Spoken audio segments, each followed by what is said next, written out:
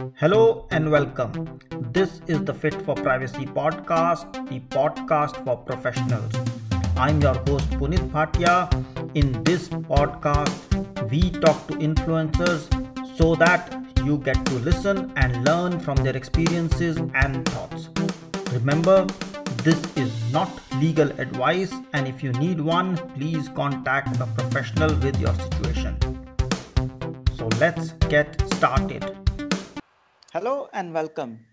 Today in the Fit for Privacy podcast, we have a unique special guest, Alan Woods. Welcome to the show, Alan. Hiya and welcome. Thanks for the invitation. It's an honor. Thanks, Alan, for being here. For our audiences, Alan is a technologist, he's a privacy enthusiast, he's a retired person, and he has also been in military. And I don't know what all you have done, Alan. Can you introduce yourself?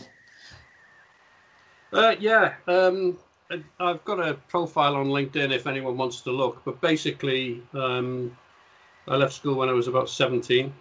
Joined the British Army. I trained in a specifically military skill and spent the first 15 years of my Army career with frontline operational units. And around about the 15-year point, I decided to retrain in something. There's a whole pile of reasons behind that, which I won't go into, and it just happened to be computing. And it was probably a sensible time to do it, in that there were changes, PCs were beginning to proliferate and so on and so forth across defence. I studied through to degree level, just in time to finish my military career, and then subsequently went on academically to become a chartered engineer with the British Computer Society. I also, from around about 1983-84 on, worked in military IT up until 2 years ago. And that's basically a year before I retired. And in that time, over that time, I did all kinds of things. It's in the profile, but basically everything you can possibly imagine, I guess, from coding to carrying out forensic reviews of licensing terms, all kinds of things. I was lucky, I think is the best way to describe it, rather than anything else, because some of the things I did, I just wouldn't be allowed to do now. Much of my work was to do with compliance, and in particular, the movement of hazardous materials. And I built the original MOD Health and Safety Information System. My last job was what the military call an independent qualification body on the transformation program, IT transformation program for the Royal Air Force Voyager program. And the Voyager, if you look it up, is basically the air tankers. And that kind of was to go out with a blast, I think is the best way to describe it. It was quite an interesting job all by itself, because it too was about compliance largely. And it came as the level of compliance issues to do with aircraft was an eye-opener. Everything from the Civil Aviation Authority to the US State Department was involved one way or another, and it just was a whole raft of things were covered in the job. And now I'm an old geezer sat around poodling. Interesting. So risk, danger, compliance, that's something which you have always been around. Yep, and mostly I didn't have a clue what I was doing. And how did you then end up in privacy? Oh, well, that was down to I sort of stumbled across about 2 or 3 years before it became law of a copy of the GDPR. I read it and got to Article 17, and when I got to it, my jaw dropped. There's no other way to describe it. And the reason for the jaw drop was, as you know, 17 is about the right for deletion. I was looking at it and thinking, God, nobody's going to be able to do this. No. Or leastways, those that can are going to be spending a lot of money on it. Yeah. I then went back and read it very, very carefully several times. And by carefully, I mean forensically. Because of that, I built a legislation librarian, because I wanted to be able to search content depending on phrases and bits and pieces that came along. And since then, what I've been doing via LinkedIn is pretty much every week trying to publish something to do with information management as opposed to the regulation per se, to explain some of the complexity. And the last one was to try and we'll probably come on to this, try and emulate the kind of things that Amazon get up to as a result of a recent BBC Panorama documentary on that company. It's just, I find it fascinating, but I also find it extremely complex in information management terms. Yeah. Okay. So, and from what I know, you are doing all this as a voluntary effort. It's a matter of, for me, of this. Everything I do is to try and help, particularly small businesses, because for most of my working life after leaving the army, I was a small businessman. And I know that small business in particular takes a lot of courage to set one up, and you will know that. It is a matter of the increasingly changing legislative environment means that, and the GDPR is unique because it is uniquely complex technologically, means that people need help. Absolutely. And that's what I've been trying to do, for good or ill. No, but we all try to do our part. It's new, it's challenging, but maybe that, let me ask you, yes, GDPR is complex, yes, it's challenging, but what is one word you would use to describe GDPR? Flawed. Sorry, flawed? Yeah. The reason for that is this. When I got to 17, and when I started reading it, there were massive changes in the way that IT works architecturally. Yeah. And you could see that the document was written in such a way that it followed classic linear and procedural methods of doing data capture. Yeah. Well, in between then and now, the change has been fundamental. It's more akin to multiple forms of conversation, and multiple forms of interaction in near real time. And it just wasn't like that even a few years ago. And you can see that now with things like Zoom, which is quite topical at the moment. The use of various forms of email, websites in particular, and all the rest. It's all changed out of all proportion. And that's why I say it's flawed, because I don't think it's geared properly, certainly from a technical perspective, to cover all of the changes that it's got to cover. Interesting. So what's your concern around GDPR, or what's your concern about GDPR when you say it's flawed? Principally, it is that there are far too many involved in it, and I mean across the piece, who don't know how IT works. And by that I mean coding.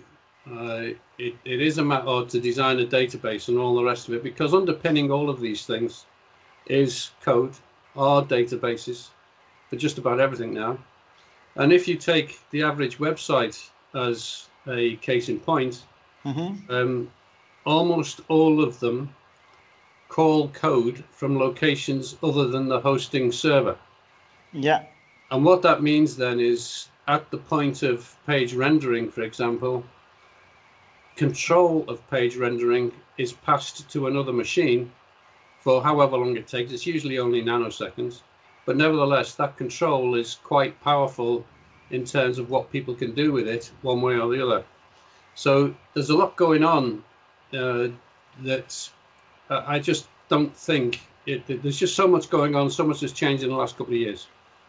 Yeah, I think privacy is in itself a challenge, but then the challenge is also around, if you need to understand it, you need to understand IT, you need to know a lot of legal, you need to understand the terms of business, you need to know compliance, you need to know ethics. So there's no one size fits all, rather it's a it's a challenge to have all those skills in one person, and that's where it becomes challenging. But Yes. what you are saying is that everyone, and I think you are hinting towards that the privacy officers, privacy managers, and the DPOs should have the capability to understand databases and codes. So a little bit of technical knowledge. That's what you're getting to. Yes. One of the things I did when I built my librarian, I also did a small case study to try and position the DPO as a role. Mm-hmm. Now, I'm not going to go into the specific acts. I can pull them down if you like in a few seconds, but that's by the by. We all know them. The thing about the DPO is, as far as I'm concerned, is that it's an assurance role. Yes, it is. It is not hands-on, and it's, if you are obliged to have a DPO, the nature of the role is a statutory requirement rather than, okay, let's think about it and all the rest. So the role is clearly defined in the GDPR. That said, because it is an assurance role, it is observational.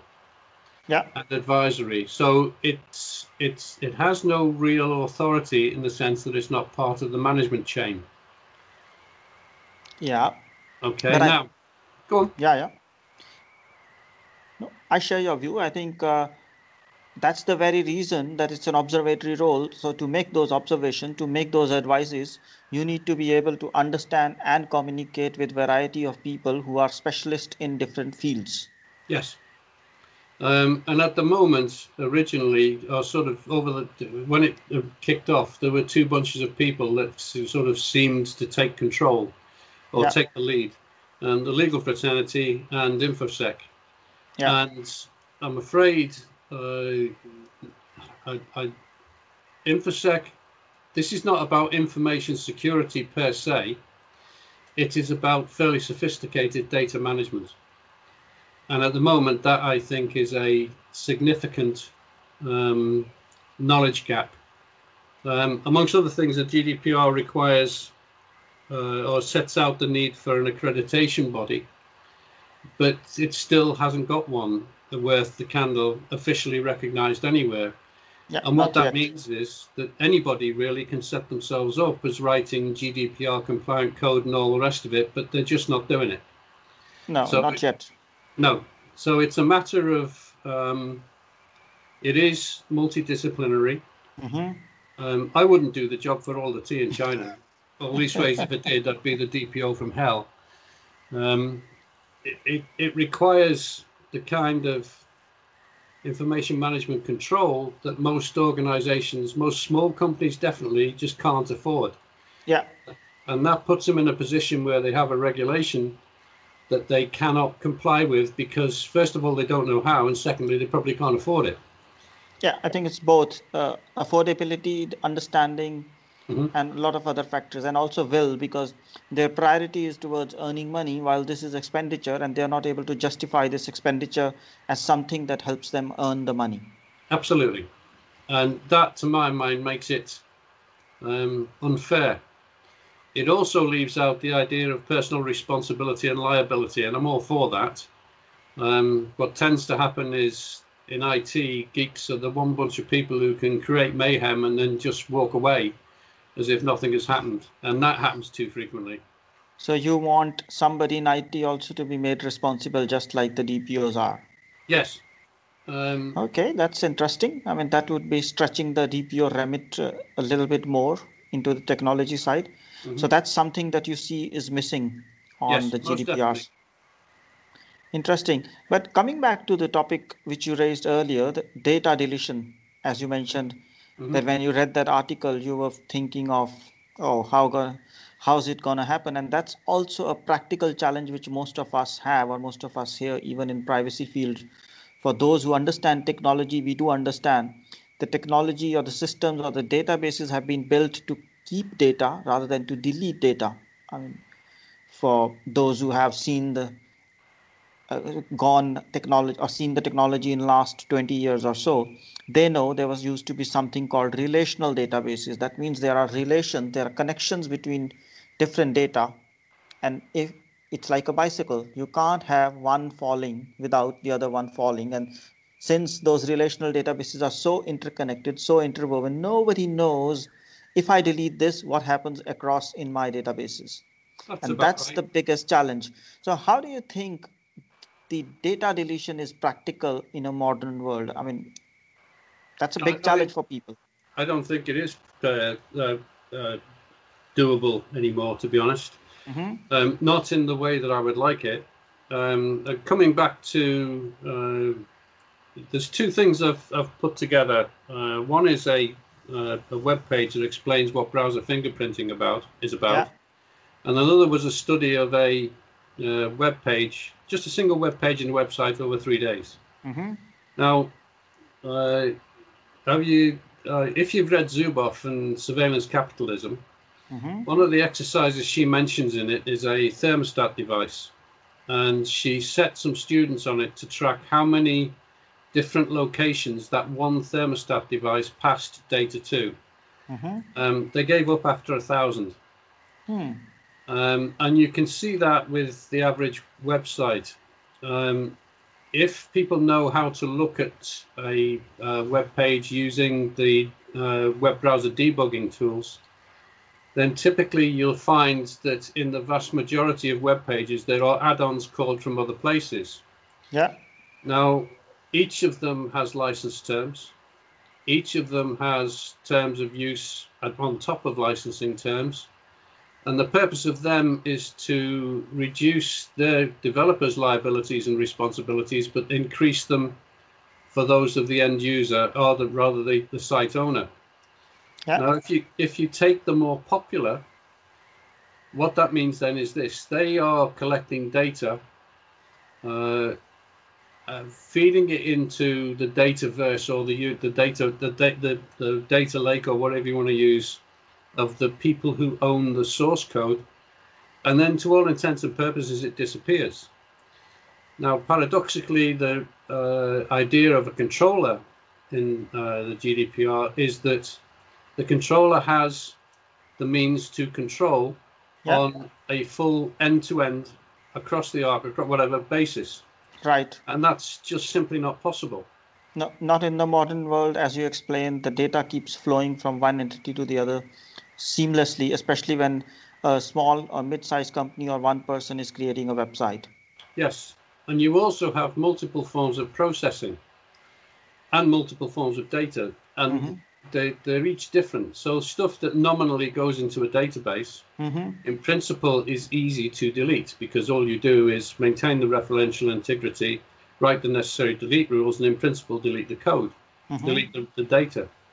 However, the GDPR is not primus inter pares in terms of the law. It is just part of a legal framework. Yeah. And there are other reasons why you may have to maintain data or keep data. Right. So financial reporting, for instance, under IFRS, which is another tale of mystery and imagination when you start to read it. And then you've got documents. Right. Now, document files may contain names, and that means you should really go through document files as well as data when you're responding to a request. But that requires two forms of reading to be carried out. The first, forensic, in other words, to find the nature of a name, say. Yeah. And the second being to review the document such that you do not alter its structure and purpose. Absolutely. So if you change the name in a contract, and the name is one of many signatories, and actually there's probably something written in it to say that one person drops out, we've got to reissue the contract, that kind of thing. So it's got more complicated. It's not just a matter of looking at a database, delete someone, and then move on. It needs careful study and careful architectural control. Yeah, I think deletion nowadays is getting into two dimensions: the deletion of the structured data, so data that's in databases, systems, and then the unstructured data that's in files, that's in SharePoints, that's in notepads, and that's also in physical form. That's also the third category, then the physical data. I've just actually commented on something about Zoom. One of the things that it struck me about like a couple of hours ago is that has added another form of data that just wasn't as common as it's about to be, and that True. is the nature of video and what's contained in that. Yeah. Now, again, that it just gives another form of complexity to the management control of data generally than was the case even 18 months ago. Absolutely, and I think we are getting into a new paradigm wherein we will also have to have a policy around what to do with meeting recordings, because with Zoom, with teleconferences and so on, you will end up recording them in certain cases. Yeah. And then what do we do with that? Because, okay, in this conversation we are recording it, it's with consent and it's for good intentions to help people. But in other domains, when you're talking about personal data and making decisions about companies, then it has totally different consequence, and it's a new world that's opening up. Yeah, if I divert a second, there's something on LinkedIn called the Nightmare Letter. Yes, there was. Yes, I'm a big fan of that because of its purpose. Right. Its purpose, you could use it as a template if you like, but I wouldn't. Its purpose was as a test platform to test your reaction to an SAR or an Article 17 request. Yeah. And for that, I think it's just brilliant. Absolutely. Because what it does is, I reckon, a minimum of 3 runs. The first one to prove that you can't do it. Yeah. The second one to come back after everyone's got over the panic and then present a possible solution, and then find that can't do it either. And then rinse and repeat until you can. And what that will do is demonstrate the complexity. Yeah. At the moment, just the nature of managing documents is a big elephant in the data protection room. Yeah. I think the Nightmare Letter was quite useful, at least in some of the organizations I worked in terms of testing out how ready you are in terms of compliance, or what people are reacting to in different parts of the organization when they receive it. And I think it needs to be rewritten in view of the current circumstances. Yes. Yeah. I'm a big fan of that thing. So maybe you can, as part of your voluntary service, write a new Nightmare Letter and publish on LinkedIn. Oh, no. No. Okay. I know my limitations. Okay. So you talked about the issues that are relating websites and issues relating the data deletion, especially in the digital world. So what would you recommend or advise to young companies or young people, or even the DPOs in large companies, when they are designing or looking into designs of websites, or at least approving that? So what are the key things they should take care of? Okay. I would, first of all, assuming it is just a website, because typically what a website does is takes you beyond your organization boundary very quickly. Right. In fact, instantaneously. Now, it means to understand the role of the controller means that you are responsible for just everything to do with the website, really. And that's everything from security right the way through. I would expect if I were to commission a website, this is what I would do if I wasn't going to write it myself. I would go to a professional body, whichever you like, seek a properly qualified person from whatever list they have. They all do. The bodies I was in were part of it. And the reason for doing that is you will probably, hopefully, end up with somebody who is technically competent and recognized as such. Yeah. I would expect them to rock up increasingly with stuff like professional indemnity insurance, okay, to cover, because basically one of the more curious things about IT is particularly coders, is there seems to be a remarkable acceptance of failure.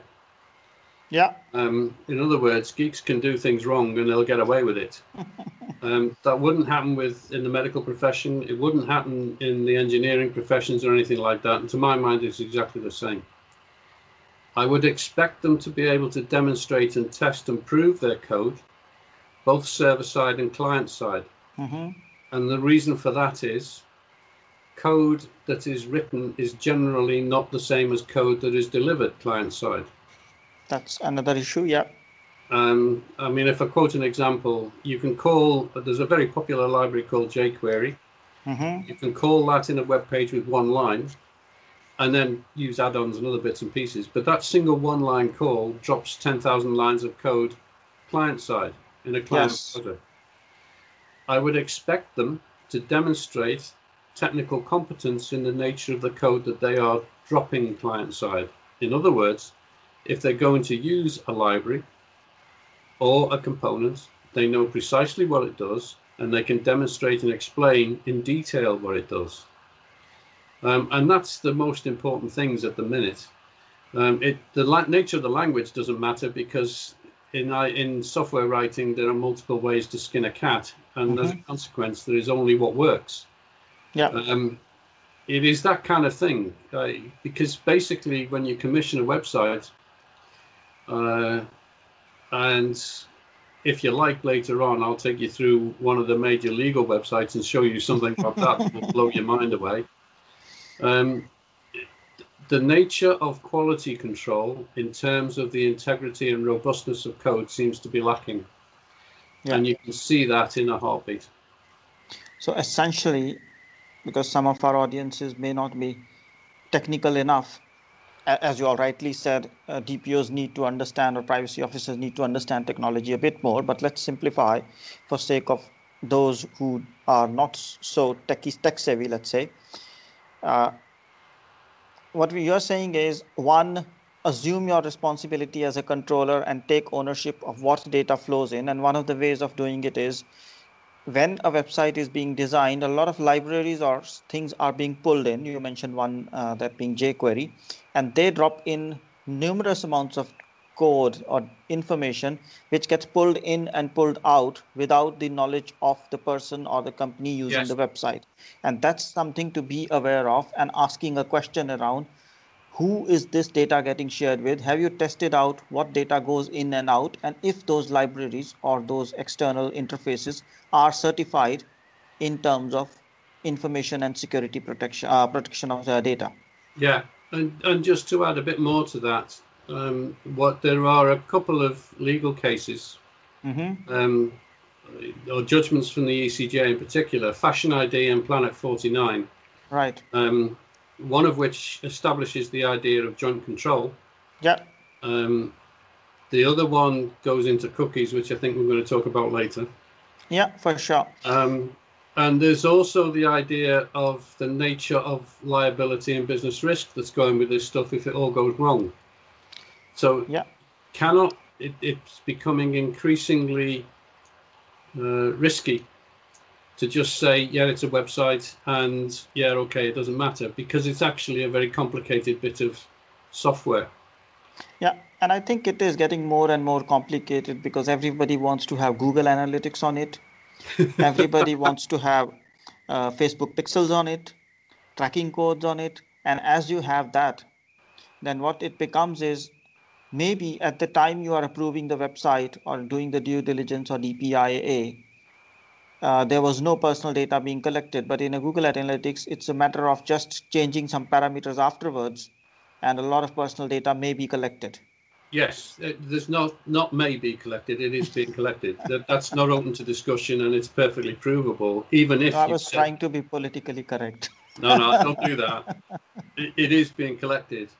The other thing is that I ask people to try and consider is this. There is sound commercial reasons for doing this privacy game. Right. And one of them is this, and a plea. If people look up the term header bidding and see just how sophisticated that is in terms of how to spend your advertising dollars, right? It goes something like this. You put a component from one of the major players on a website, then what you are doing is collecting data by proxy for them. Yeah. Pass that data into their world, which you lose track of, and I dare say they do. It's just they've got so much. Yeah. What happens then is something like this. the data that is passed into them and how they generate their revenue is through targeted advertising.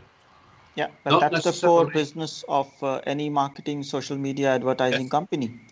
yes, but it's not necessarily about targeting person.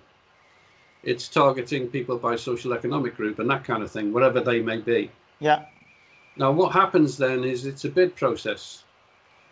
And the people who can pay the most money are normally the people who are the biggest companies. right. So as a consequence, you passing your data, your company data, into one of these things, Yeah, you are raising the bid price that the data owners, the data operators can call on.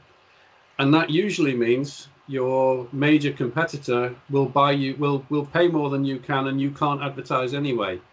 no. So it's that kind of thing. Yeah, essentially what we are talking about is the boundaries are blurring around who is owning the data and who owns which part of the data, and that's the whole complexity with the modern world. And you use two terms consistently, saying what's on the server side and what's on the client side. Maybe for those of us who are not aware of it, would you take a moment to describe what you mean by client side and server side? Okay, let's vary that a little bit. There are a variety of ways of writing code. Yes. A variety of ways of writing code and where it executes. And the nature of code executed server side tends to not be delivered client side in as much as it is executed. And so let's say you have a web page that fires a query in a database. That's normally done server side. And what happens is the data is transmitted so you can put stuff on a page. The page rendering is typically entirely client side, and that's the drawing of it, the putting words on and all that kind of stuff. But what can also happen is there are a variety of techniques under the general term AJAX, which can be used to transmit data from a page without any kind of notification of end users. AJAX is one of the means by which MageCart, a famous, or rather infamous, hacking attack goes on, and that costs British Airways a shed load of money. But it's that kind of thing that can go on. So you have it's just basically different kinds of coding techniques applied at different stages in page rendering before page rendering happens. Now, the thing I would ask people to consider is this: when you log on to a computer, enter the password and all the rest, or your fingerprint or whatever it is, what you do is you establish your bona fides with the computer to go out into the world. Yeah. Now, what tends to happen nowadays with increasing regularity is people will immediately go on the web. So what they've done is they've validated themselves as a user. They then go on the web and they give access to server-side and internal AJAX code and all the rest by virtue of the fact of loading a web page, unless you know what to look for. Yeah. So what's happening is this kind of stuff, cross-domain scripting, I guess is as good a term as any to use, is basically bypassing much of the things like firewalls and all that kind of stuff for no other reason than someone's validated themselves. Yeah. So, the average web page is quite complicated. An awful lot of things going on. Yeah. So essentially, there are two levels at which processing of a website or especially in apps is happening. One is, take an example of a phone or a device, that data or information is processed at phone level. Yeah. And information stays there, but sometimes it's at the level of the company, let's say Apple servers or Google servers, and then the data is going there and getting processed there. So if it's client side or server side, it has different advantages and different risks associated with it. Yes, one of the things that people are obliged to do is to program defensively. Yeah. And there are components built into client-side browsers that give you the means to detect the capability of a device. Right. So, for instance, location, which is one people are aware of. Yeah. But if you program defensively, then what you can do is check that whether or not a capability is active, and then either operate code to take advantage of that capability, or write wrappers to the code such that you don't take advantage. Now, one of the things I suggest people do is this, and I'm not having a go at anyone in particular, on the nature of capability, is if you have a mobile phone and you have a Facebook app on it, switch on your mobile phone, connect up to Facebook through the app, give it a couple of seconds to settle down, and then shake the phone. What happens then is, if it's an Apple phone, I've got one here, an Apple phone or an Android device, a bit of Facebook code will flash up a message to the effect of, "Hey, are you okay? You sound like you're having a bit of trouble."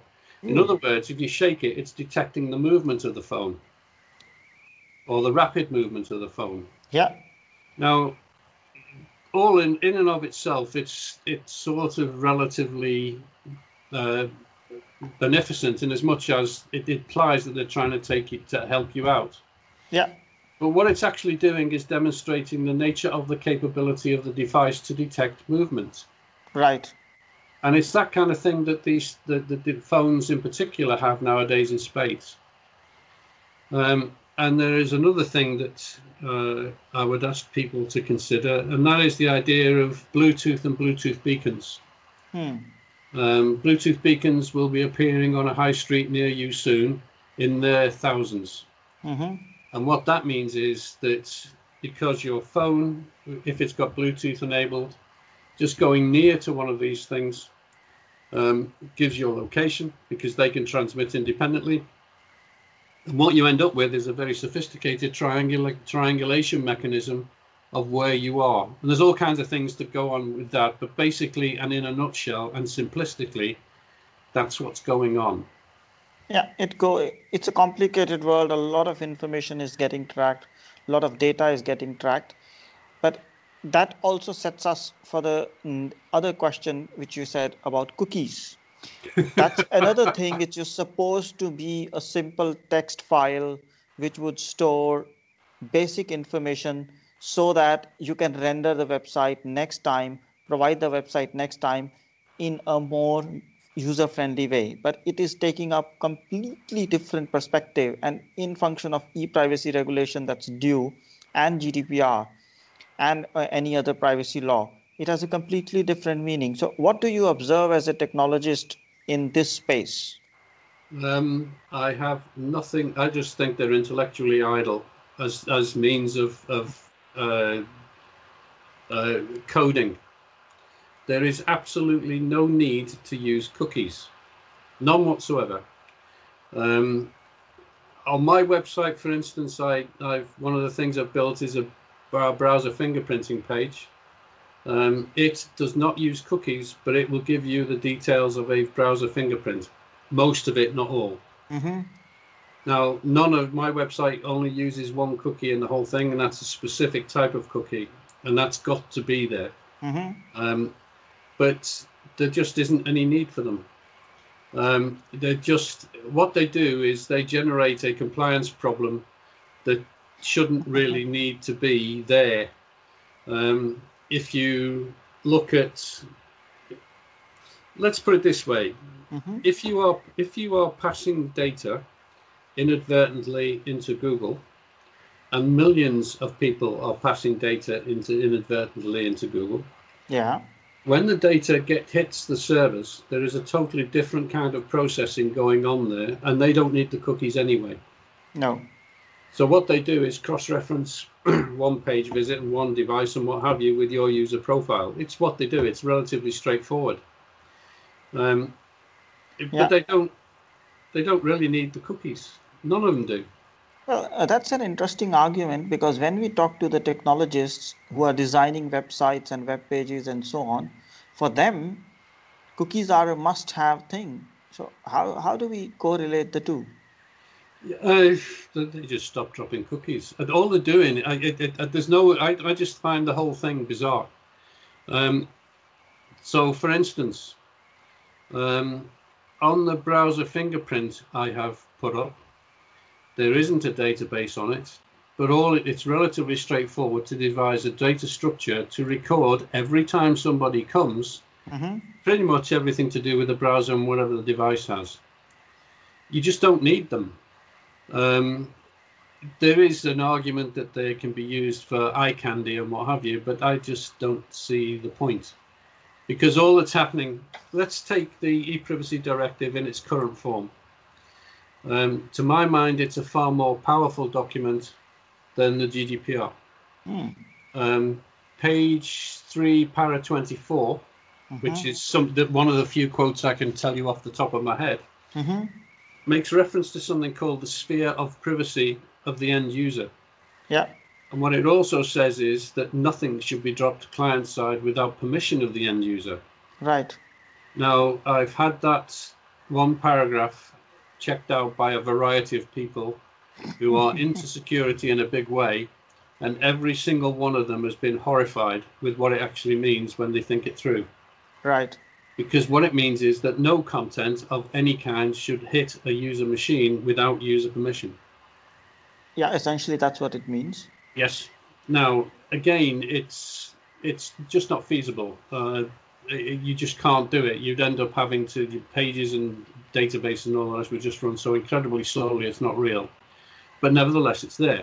Yeah, it's just like the deletion aspect. If you interpret the word delete, which in terms means like in the old days, you have to tear off the paper and destroy all evidence. But in the modern world, delete has different connotations. Yes. Yes, that's it exactly. But it's still a very powerful document, technologically speaking, the privacy directive. Right. Simply because it is geared towards people like me. Yeah. And as far as I'm concerned, dropping cookies is just daft. Yeah, and that, if you allow me, leads us also to another dimension of thing. Cookies are in different browsers, and the browsers also play differently in different contexts apart from the cookies. So Yes. how do you see, or have you done any research around different browsers and how they collect personal data, or do you have any view around that? They all do it differently. Of course, but certainly cookies. What I did was experimented with Tor in respect of how it handles user data and user insertion. Now, there's several myths around Tor as far as I'm concerned about the way it operates. Yeah. Because eventually what happens is everything has to end up in a user browser. Yeah. There's no getting away from it.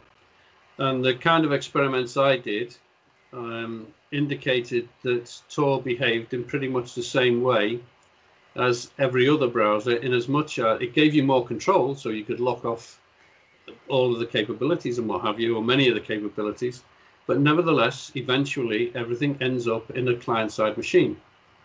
Now, what that means then is when the page is delivered, it still has the means to transmit much of the data. There are things that are changed and things that are made ambiguous, so there is an advantage to it, but they all do the same thing. Now, when it comes to your cookies,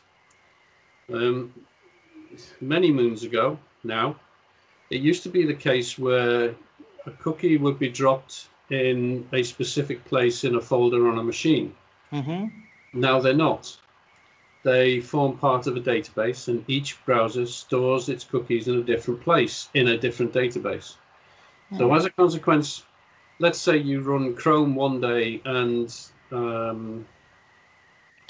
Edge next, then the cookies will still be dropped, but will be in different places. Right. So to all intents and purposes, the average user won't know how to get rid of the things anyway unless they clear the history. Right. So that's all part of the discipline. But to my mind, again, it's far simpler not to use the things. Yeah. I don't think it'll be very popular with the technologists saying that don't use their cookies, but I'm pretty sure if some of our privacy colleagues listen to it, they will certainly ask that question next time. Well, okay, put it in the nature of risk and liability then, legal risk and liability. If you use them, you are dropping stuff on a client machine. Right, you are. That's self-evident. If you are the controller, then you are responsible for putting that stuff on the machine. Mm-hmm. If you use a typical cookie banner, which appears on the first page of a website, typically, and then you drop Google Analytics, say, on every single page, then actually your cookie banner on the home page is not going to do anything at all for the other pages, unless you can write a wrap around every single instance of Google Analytics.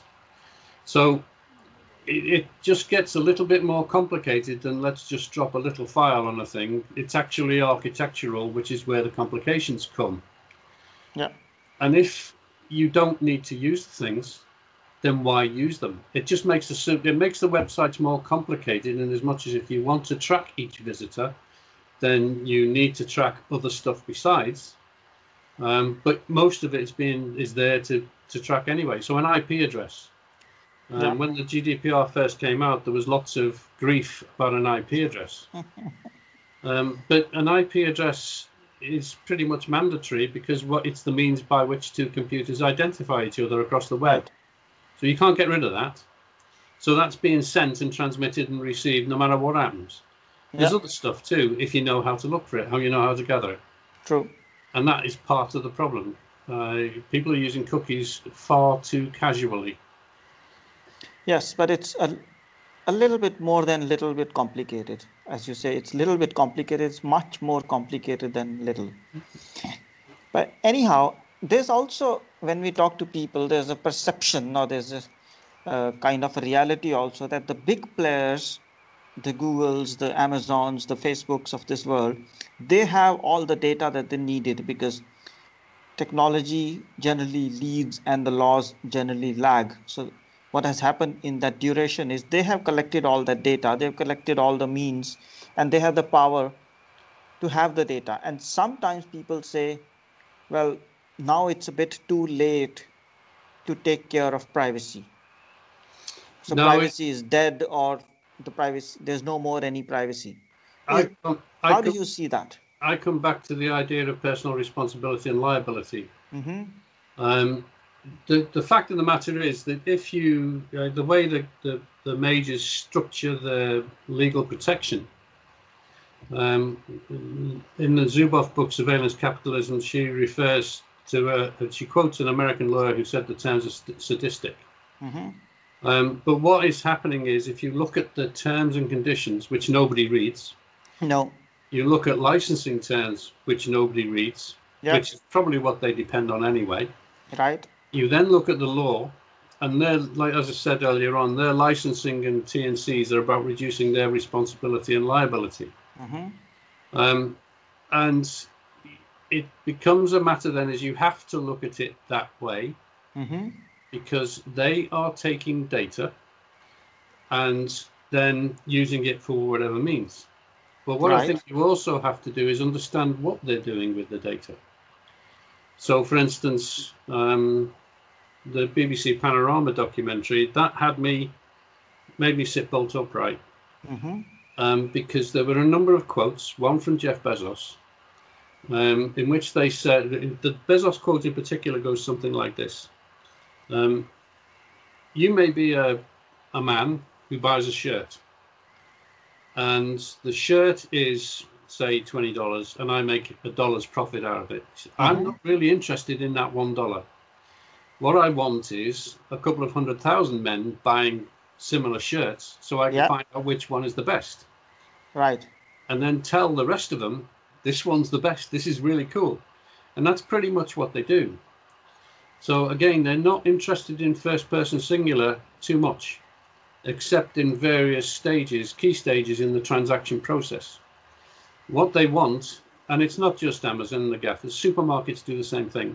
Yeah. What they want is the huge volumes of data, which they apply sophisticated analysis to find out what the chances are that lots of people will like a particular good or service. Right. And that's entirely different to the way most people see stuff.